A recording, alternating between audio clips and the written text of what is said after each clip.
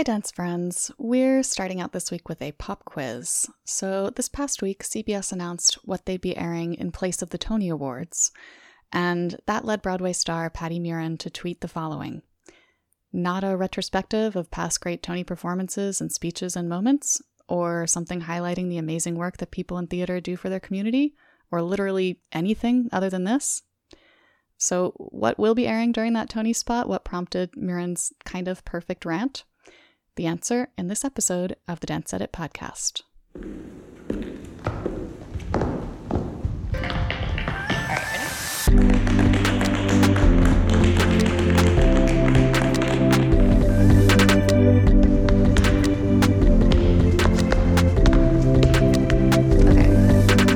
Hi, everyone, and welcome to the Dance Edit podcast. I'm Margaret Fuhrer. I'm Courtney Escoyne. And I'm Lydia Murray.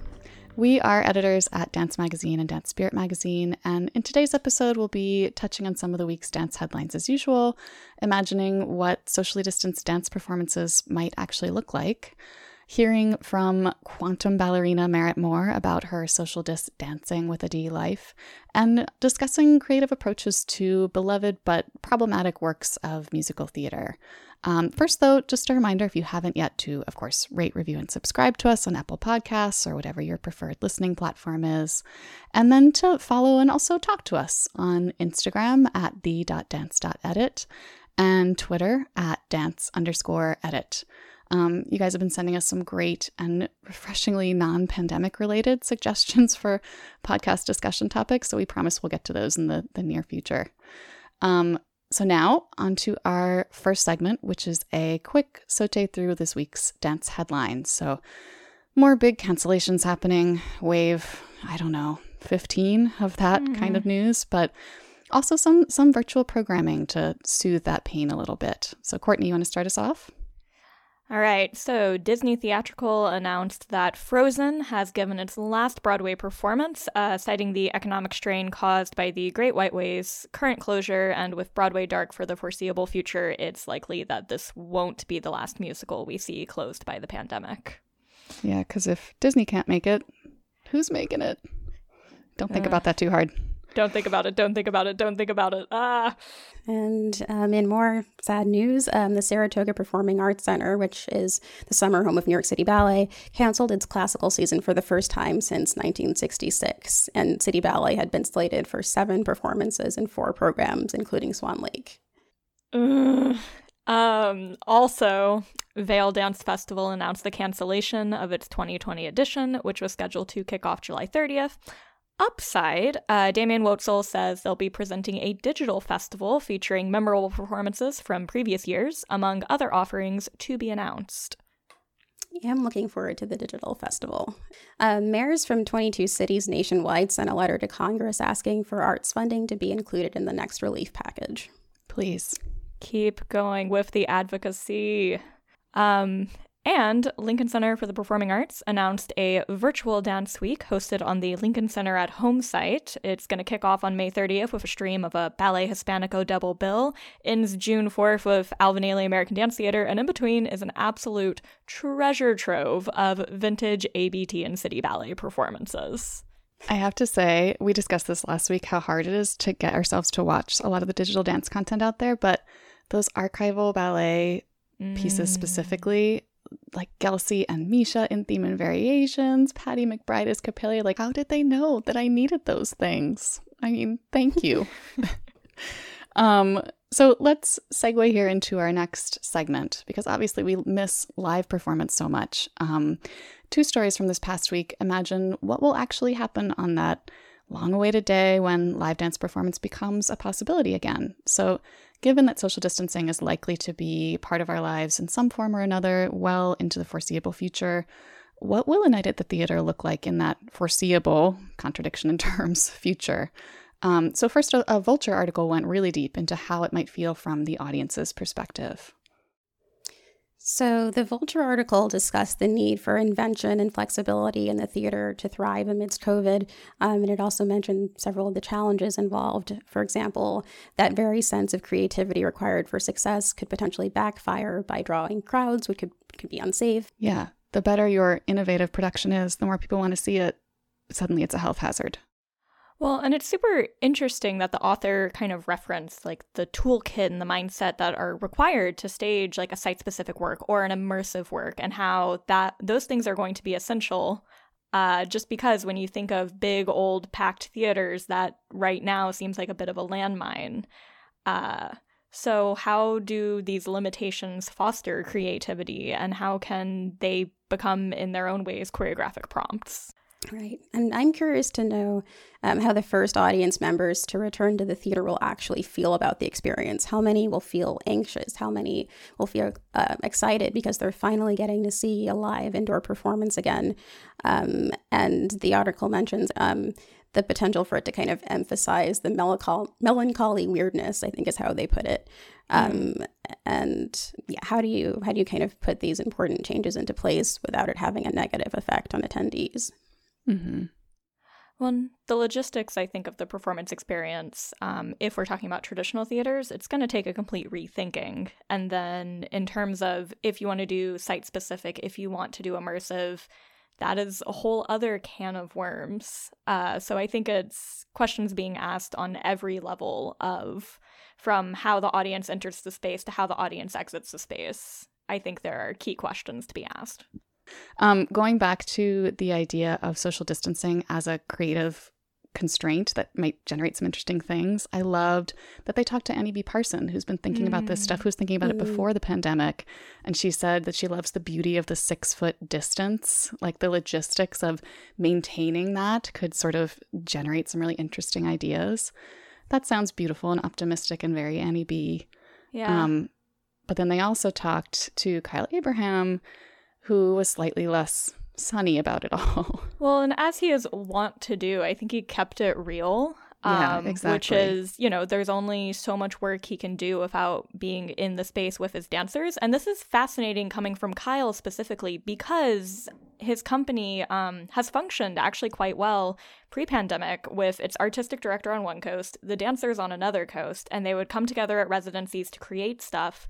But a lot of the time we're relying on the technology that we're all now using to keep in contact with each other.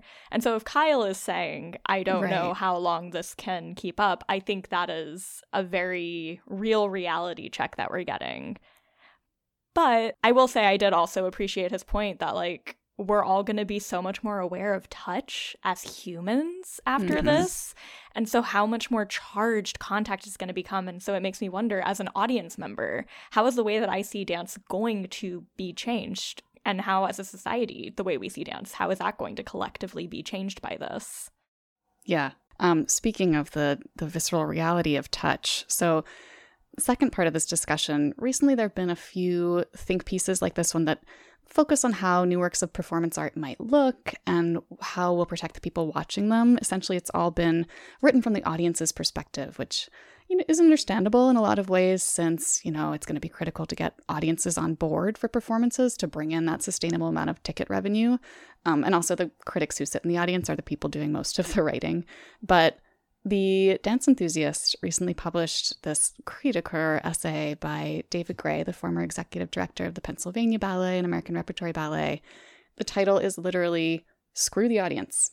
And his point is, we have to think just as hard. We have to think harder about how to protect the dancers on stage and the backstage workers involved in live performances, the people doing all of this physical touching, mandated by their jobs. Yeah, exactly. And one of his points is, so many articles are being written about, well, how will audiences be comfortable going forward, and not accounting for, well, hey, backstage spaces are even more cramped, largely underground, not great ventilation. And even if you could manage getting that kind of space between the performers when they're backstage and between the crew members when they're backstage, by definition, the way that dancers rehearse and perform, particularly for, say, classical ballets, is just not conducive to social distancing. So while we're talking about, getting back to the theater with social distancing in place, well, what are we saying then to the people who are backstage who are making the magic happen? I really hope that a robust testing regimen can be in place, because it's just going to be critical. And one thing I'm kind of concerned about is I'm kind of worried that there's going to be, or that there could be a combination of thought patterns that kind of seem common in the dance world and just among people in general that could maybe be detrimental to safely returning long term. For example, in dance culture, there's this sense of almost relentless positivity that also ties into that value of resilience that we've talked about in previous episodes. And when you combine that with the pressure to survive that company leaders are facing, the existing stigma against illness and injury among dancers, and just the general human inclination toward normalcy bias, people believing the threat might be over when it's not, or underestimating the risks, the situation could get much worse. So I think it's so important that dance companies are able to consult with public health professionals in safely returning and making sure everyone backstage can be safe. Yeah, thinking carefully and creatively about the people on all sides of this equation. Okay, so moving on to our next segment, we have the next installment in our Social Dis Dancing with a D series, in which we ask artists from different corners of the dance world to leave us little voice memos just describing how they're coping with life right now. This week we have the fabulous Dr. Merritt Moore, who's also known as the Quantum Ballerina, because not only has she danced professionally with English National Ballet and Norwegian National Ballet, but she also has a degree in physics from Harvard and a PhD in atomic and laser physics from Oxford. Casual. No big deal. Yeah. She's particularly well qualified actually to give advice about at-home training, as you'll hear. And she also has perhaps the most fascinating quarantine side project ever. So here she is. Hello, Dance Edit listeners. My name is Merritt, and I am speaking to you guys from my room in London, where we're currently in lockdown. Obviously now as dancers, it is such a difficult time. Our entire routines have been tossed upside down. But I would like to offer that, this is, I think, perhaps a silver lining, and that it is possible, even in the confines of a very small space, whether it be bedroom or kitchen counter, that, as dancers, all of us, we can be better dancers at the end of this. And I say this out of experience of having had to train on my own in a little dorm room for 5 years when I was doing my PhD at Oxford. Like, it was so far away to get to a dance class. There was no dance classes at Oxford. London was a 2-hour commute.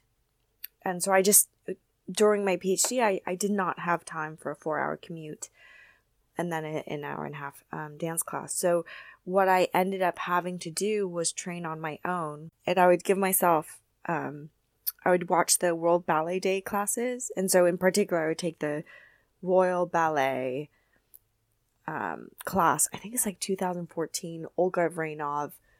There's like a penny on the floor. Like, I took that class so many times from my in my dorm, like hanging on the wardrobe, like swinging door. And then I would put on the sneakers and go through Keytree variation like 8 times in a row. And if it's sunny, like it's now summer, I recommend outside on the grass. Sometimes this would have to be in the winter at Oxford, so I found a basketball court. I mean, maybe you could do it in your room. But that cardio of like going through the jumps and being in the sneakers, and it's hard work to be really on top of yourself and critique yourself. But I think it makes us much wiser dancers in the process. There was so much that I gained from that. And then 4 months after I submitted my PhD, I was dancing on stage with Norwegian National Ballet, the Swan Lakes and Labai Dare and Symphony in C. So what I want to say is, it's tough. It's super tough to train on our own. Like, I get it for sure. But I would tell dancers, like, don't lose hope. Yeah, it's different, but with a different routine, we can learn so much and gain so much. So, we got this. We got this. Like, it'll be so cool when all of us after this lockdown be like, boom, we're actually better dancers than before.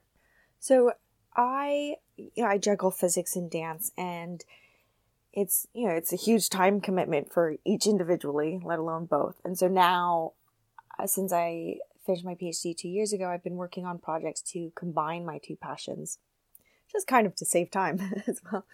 And one of the projects was, I was recently artist in residence at Harvard Art Lab, and I was creating a duet with this industrial robotic arm, a humanoid robot. I was collaborating and still continue to collaborate with the professors and students at the Harvard University Engineering and Applied Physics Department and the Graduate School of Design in how we choreograph and how we can enhance this dance duet. Now, little did I know back in January that dancing with the industrial robot arm was going to be my only dance partner, like possible dance partner, for a very long time due to COVID. So I am now working on getting the robot to my apartment so that I can continue choreographing and perhaps making this like a global effort where, you know, people can input choreography ideas from around the world. So I'm super excited. Yeah, people want to collaborate. Let's do it. And also just working on various projects that entail, you know, my two passions of physics and dance, which I guess is another silver lining to this. Now dancers have that extra time to kind of explore what their second passion is or what other passions they might want to pursue and investigate and explore. And then I think it just makes us as dancers much richer. It alleviates a lot of anxiety when we have something else to kind of distract our minds from. As parting words, I would say there's a quote that really kind of changed my life when I was younger, which is, "Nothing's impossible, possible just takes time." And now we have lots of time during this lockdown. So it is, you know, a time of opportunity. Thank you so much for that, Merritt. She really is the coolest. We all want to be friends with her now. Please follow Merritt on Instagram at physicsonpoint with an E. And message her if you want to collaborate on her robotics project, which sounds amazing. And if you want to know more about Merritt, you can check out, there is a profile on her recently in British Vogue that gets into a lot of the work that she's doing. So now we have the answer to our pop quiz from the top of the episode. After CBS announced what would be airing in place of the unfortunately postponed Tony Awards on June 7th, Broadway star Patty Murin tweeted this pretty sick burn. Not a retrospective of past great Tony performances and speeches and moments, or something highlighting the amazing work that people in theater do for their community, or literally anything other than this. So what's actually airing during that Tony spot? A sing-along version of Grease. For real. What? For real. This is such a no one asked for this development in an already weird season, I feel. They could literally just play like the Neil Patrick Harris opener from 2013 on a loop for 2 hours, and I would rather tune in. It's not just for gays anymore. I wholeheartedly agree. There's a Page 6 roundup of Broadway celebrity responses to this, which just has some gems in it. Somebody was circulating an email with the subject line, "Grease is the turd." And of course, Lin-Manuel Miranda coming in with the most appropriate Michael Jordan side-eye meme. Universal just befuddlement. Just anything else. Literally anything else, guys. Come on. Yeah. So we're mixing things up a bit this week by not ending the episode with the quiz answer, but instead using it as a segue into another conversation we wanted to have, because the CBS executives could not have been shown less imagination in choosing their replacement for the Tonys broadcast. But in a different corner of the musical theater world, some very thoughtful artists are coming up with deeply imaginative ways to bring Golden Age musicals into the 21st century. Yeah, so Dance Magazine just ran a story with Lear de Bessonet, who, one, has the best name ever. Two, was recently named the next artistic director of New York City Center's Encores performance series, which essentially restages classic musicals. And essentially what she talked about a lot was what musicals do we decide to restage? Why do we decide to restage them? And a lot of what she was getting at really has to do with asking, what do you want to engage with this piece? What were the creators saying? What do you as an artist in the 21st century want to say about it? And how do you bring those two things together? Being really clear-eyed about who's going to be at the front of the room, maybe who wasn't but should have been in the original production, and who can you bring to it now? They were supposed to be doing a staging of Thoroughly Modern Millie, which has since been postponed due to the pandemic, which is actually a very inherently problematic piece. And what's problematic is that Thoroughly Modern Millie centers on a young Caucasian woman from the Midwest in 1922 who moves to New York City, checks into a hotel operated by a woman named Mrs. Mears. And Mrs. Mears essentially runs a human trafficking ring in China, which they refer to as white slavery in the film, which is problematic in itself. And the character of Mrs. Mears was originally played by a white woman costumed in an effort to appear Chinese with two Asian henchmen. So there are layers of problems, very stereotypical representation of Asians, and it's definitely not something that has a place in 2020. Yeah. So Lear is not Asian, so she brought in people who could speak with authority on what the portrayal of Asians in the show might feel like to an Asian person. The playwright Lauren Yee and then also Phil Chan of Final Bow for Yellowface were both advisors to the production. Asian American actress Ashley Park was going to play Millie. Together, they're all trying to figure out how to work around the problematic elements in the show while maintaining the value that it still has, because there is still something vital in it, something that still feels relevant to audiences today. Absolutely. And also just, again, being clear about what the intent is. What is your intent reviving this? What in here is worth excavating? Because we've seen some revivals that have done really incredible jobs. I'm looking at you, Daniel Fish's Oklahoma. I know. I hope at some point we get to see, by the way, what Camille A. Brown came up with for the choreography for this Thoroughly Modern Millie, because right? I'm I'd sure love to see that. Anyway, thank you everyone for joining us today. We will be back next week for more discussion of all the news that's moving the dance world. In the meantime, don't forget to sign up for the daily Dance Edit email newsletter at thedanceedit.com. And keep dancing, everyone. Bye. Bye.